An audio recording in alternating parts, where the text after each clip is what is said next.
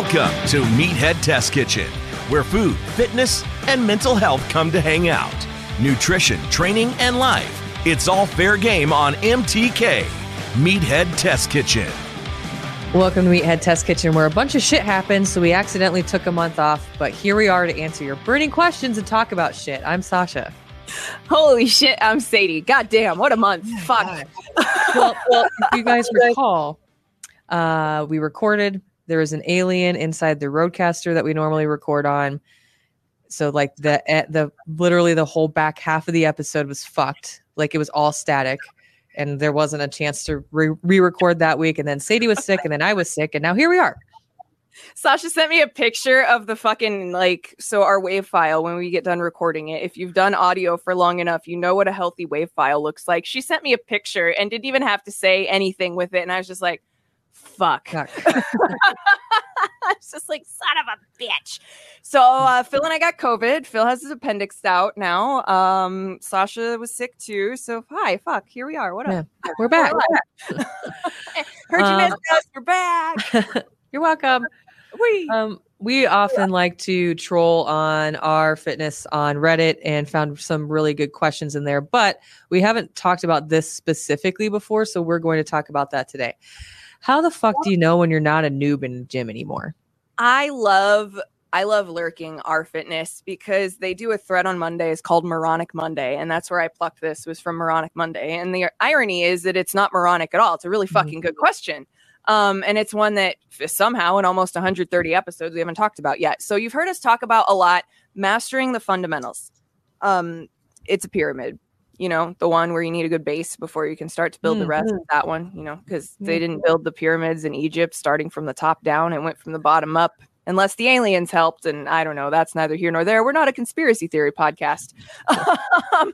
But this doesn't mean that you're going to be perfect at the fundamentals. Fuck, I'm still not perfect at some of the fundamentals. And I've been training for 7 years almost. Like there's shit that I do. Sometimes I'm like, ooh, that's fucking ugly. I need to fix that up a little bit. But once you've mastered and feel comfortable in the movements that you're training with, it means that you don't have to be super concentrated on the movement itself. And what I mean by that is you don't have to spend the entirety of doing the squat thinking about doing the squat. You're not giving yourself the cues anymore all the way through. It's like, okay, hip hinge, ass to grass, stand back up. Now, when you start, that squat checklist is like 27 fucking things. It's your feet, it's your knees, it's your hips, it's your back. Like it's a bunch of stuff. So once you have all of that shit nailed down, then you know that you're doing it with sound technical standards. Yeah, 100%. Your technique doesn't break down because of fear of doing the movement incorrectly either. So like, sure, you're going to have some form breakdown. We've talked about this before, but if you're adding too much weight or in the instances when you're going for a 1 rep max, but it isn't because you aren't sound in the movement itself.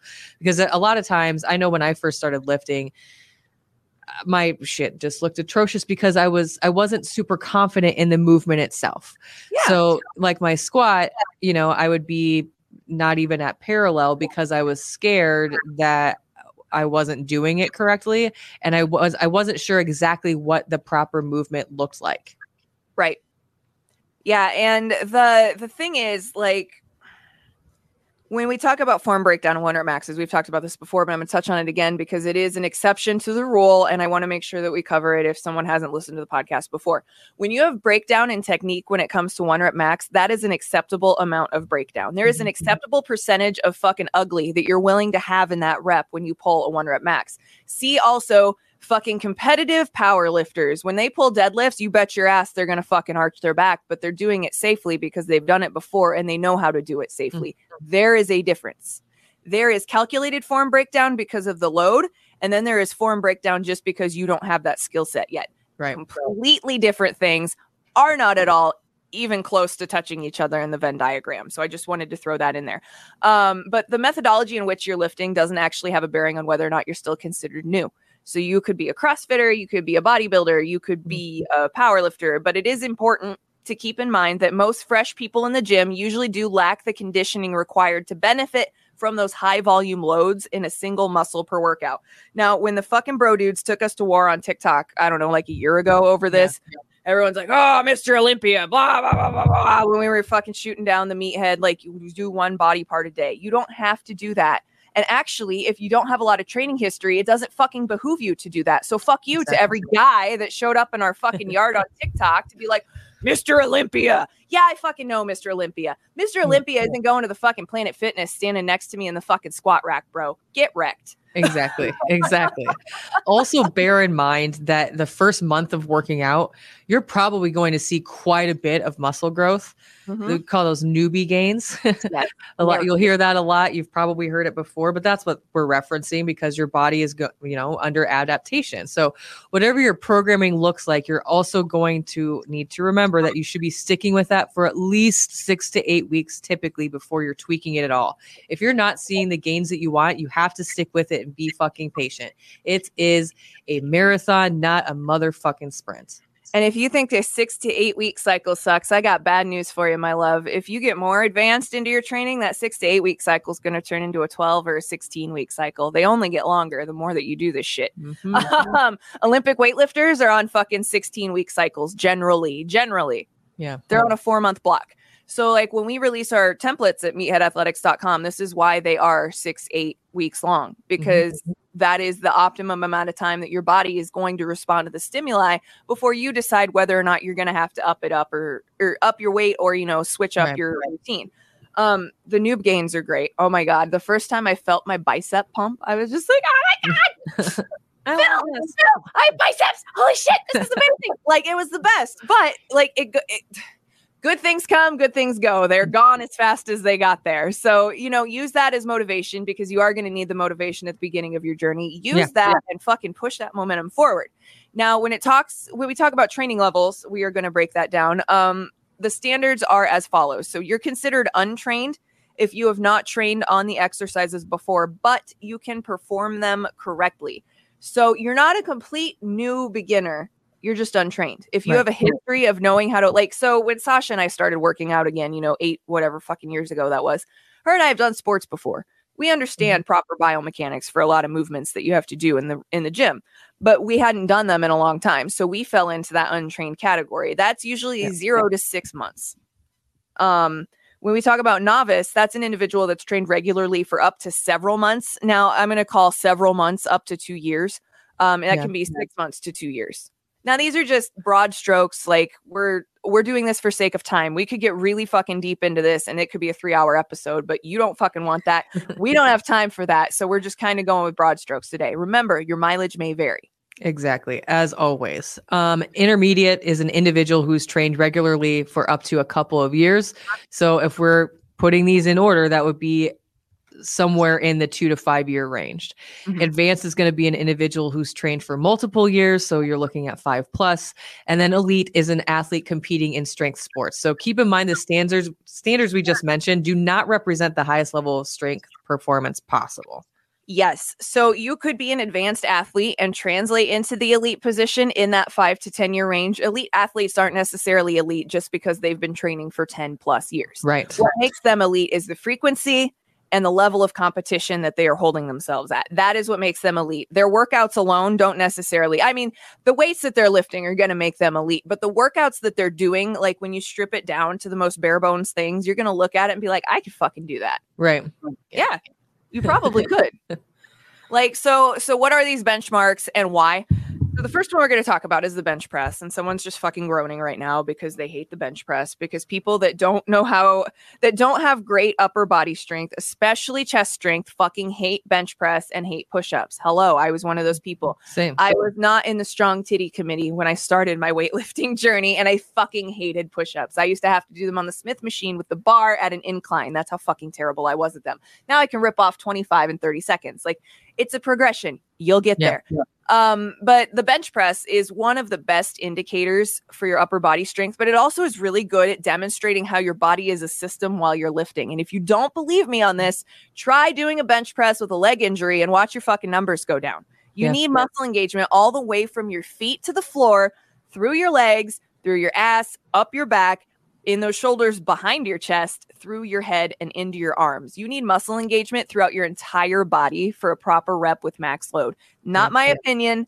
fucking science. Yep. And if you don't believe us and want us to go further in depth, go back and check out the episode that we dedicated entirely to the bench press. Yep. There are obviously going to be varieties of bench press, just like any other movement. Anything can be scaled. Anything can be done a little bit differently for your skill set. But some variety of bench press is going to be prescribed from day one for most people starting in a training program, whatever that may look like. It's because it's a very important movement. Your chest and your core do a lot of work, more than you probably even realize. So TLDR, get used to loving the bench press, whatever that may look like. Yeah, exactly. You can do all kinds of movements to get better at bench press, all of those accessory movements that build up all of those muscles that are important. We got to mention your shoulders, because your shoulders need to be locked in. You're also going to need your back to be tight, because you are pushing with your chest and your arms.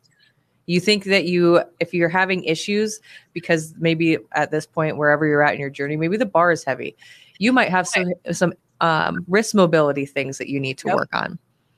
Yeah. And if you do have mobility issues, then you can't necessarily right away go to, the chest press machine, which is a great first place to start, because they automatically kind of show you what your range of motion and what your grip is supposed to be. If you have fleshy fun bags, you should be right at about nipple level. Yeah. For the dudes, pretty similar. If you don't have fleshy fun bags, either way, right about nipple height is where you want that bar to be. It's going to give or take depending on how tall you are, how long your arms are, and your individual intricacies in your own body, because we're all different. We're not all different, but we are all different. Exactly. So like you just really got to remember that there are a lot of things that you can do to substitute that bench press. So if you can't do the machine right away, do a floor press with dumbbells or do a banded floor press. That actually is really good too, because it pulls from behind. Yeah. So it also helps. It strengthens your chest because you're doing that push, but it's also really good at getting your back and your shoulders into the action too. So for sure, floor press. If the bench press scares the shit out of you, start with a floor press. You can do it. Yeah. Power clean is going to be the next moniker of things that we're going to be looking at as a benchmark. It tests your explosive power, pulling, athleticism, and full body strength. It's a very complete movement. It is. And it's one of our favorite. It's a complex movement, compound movement, motherfuckers. Yeah. Complex, compound. They're the same fucking thing for the most part. If it's compound, it's probably complex to learn, even though people think they're super simple. But people are going to argue and say that the power clean is too advanced for beginners. And I'm going to counter with this. Bullshit. Remember, you're graduating from beginner. If you have mastered the squat, adding the movements to make it a power clean really aren't that bad. So let's break it down. What is a power clean? Well, it's a deadlift into a shrug, into a half front squat. I'm pretty sure that you can fucking handle all those things if you're moving into intermediate territory. So if you're not there yet, have this list of movements to polish. Make sure that your fucking deadlift is good. Make sure that you know how to do a shrug that doesn't involve doing this, because this isn't part of a fucking clean. This part where I see people do that on Instagram, I'm not their coach. I'm not getting paid to be their coach, but Jesus Christ, does it make my fucking neck hurt? I'm just like, what are you doing? Why? That is not how a squat looks. You're like a squat, or not a squat. Jesus, a shrug. A shrug should just literally be, if you're watching us on YouTube right now, I'm just shaking my shoulders up and down. That's what you should be doing with a shrug. Notice how my head and my neck don't fucking move. It's not this. Yeah. You're not turning yourself into a gremlin. But the front clean, or the front power clean, Jesus Christ, my brain's all over the place today. It's not that bad. It's really not that bad. It's a couple of movements in succession. And if you've been lifting for several months, I think you should be able to handle it. Yeah, for sure. And nobody said that you have to use a barbell either.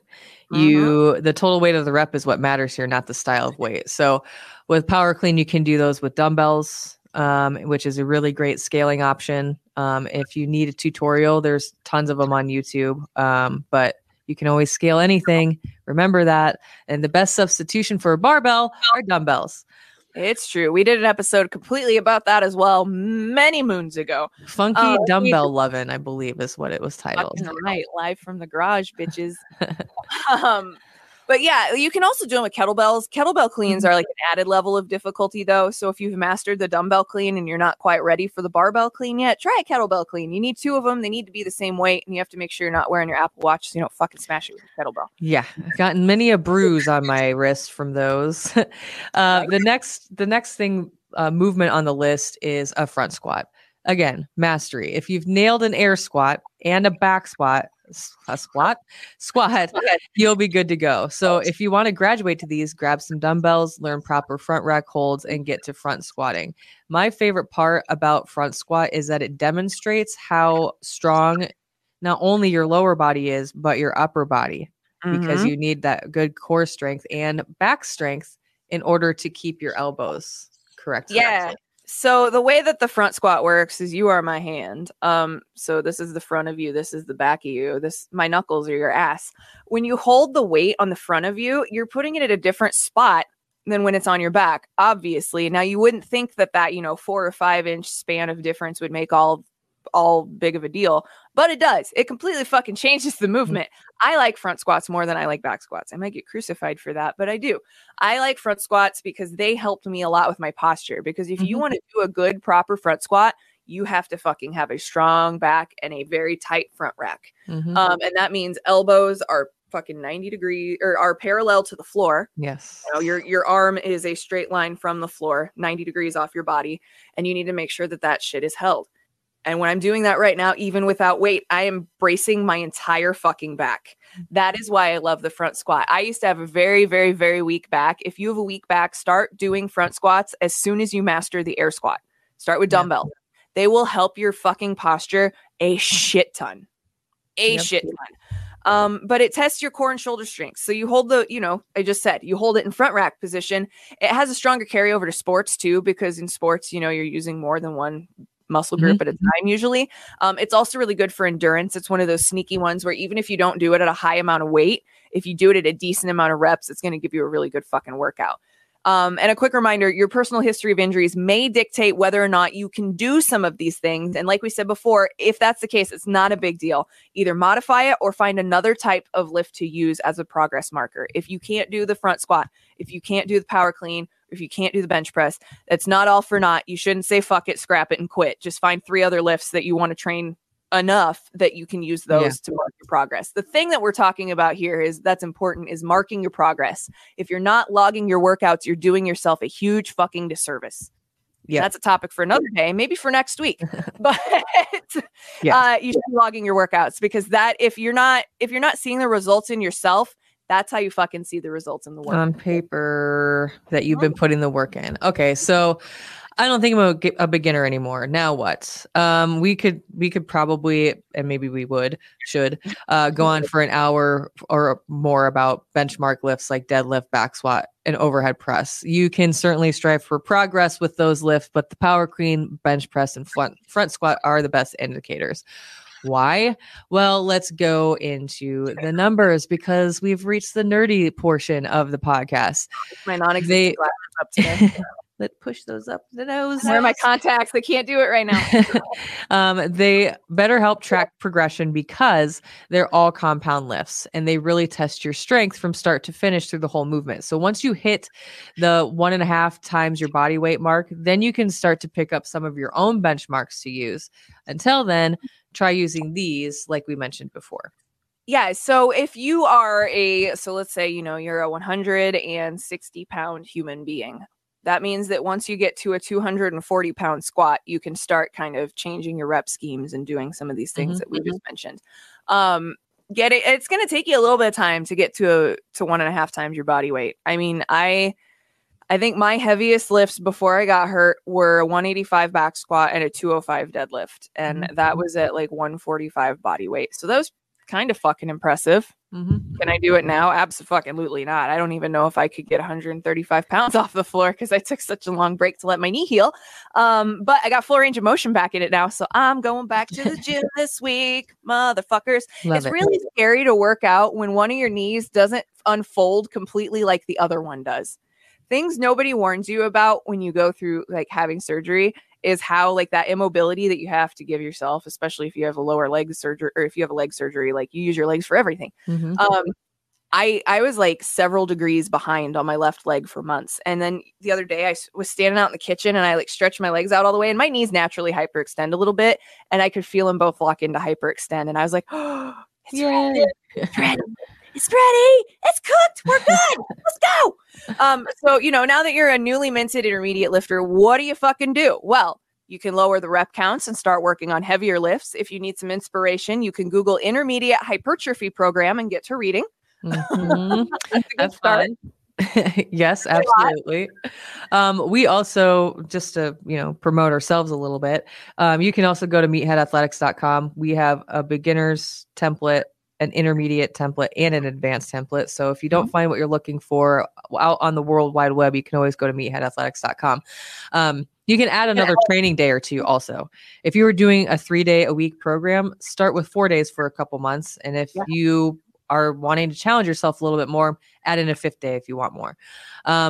Start learning more complex movements. This may require to get the help of a coach.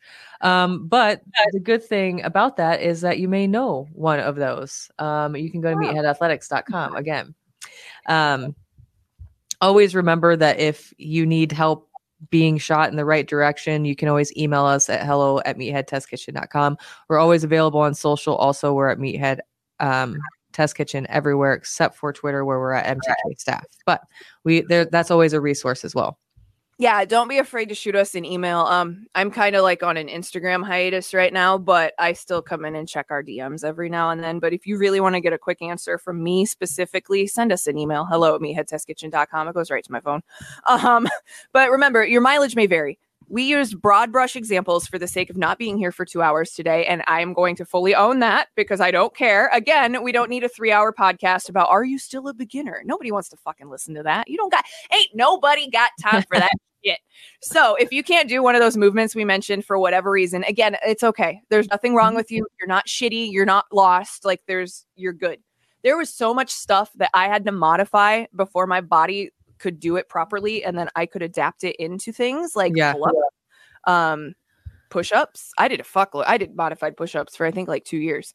Like, don't feel bad that you need to modify shit. When we say you don't know what you don't know, it's the same fucking thing. You don't know what you don't know. Your body hasn't learned it yet. That doesn't mean that you shouldn't even fucking try. It just means that you got a little bit of work to do before you can get fucking running. And not everyone's going to fit into a generic box like we mentioned above. That's okay. Adapt and keep moving. That's the name of the game. Yep.